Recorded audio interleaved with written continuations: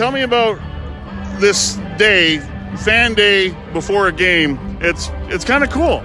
Yeah, I mean, the turnout's outstanding. I mean, and like I told the players today, I mean, Edmonton is starving for a winner. They've always been good in football, and so what's different? We need to go out and do our part of what's going on, and fans are showing they'll be here. Yeah, you kind of mentioned it, but I imagine the energy level of your players when they see this before their home opener has to be just fever pitch for them. Yeah, I mean, again, when you're somewhere where they love football, it's a positive when you see them turn out, and so hopefully that little bit extra that what they need, Well, your team must just be absolutely excited to play someone else. I mean, it's been an unusual preseason when you have the first week where it's normal, then you get 2 games in 6 days, and you got a week where you're not playing anyone.